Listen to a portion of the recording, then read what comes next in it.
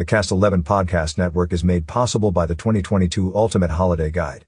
Promote your next event or holiday offering in the Ultimate Holiday Guide by calling Alicia at 928-642-3552. Prescott City Manager Michael Lamar has resigned his position with the city to pursue other interests in the private sector. Lamar will stay on with the city until February 14, 2023. In his letter to council members, Lamar said, "The past 6 years of working for the city of Prescott has been very rewarding.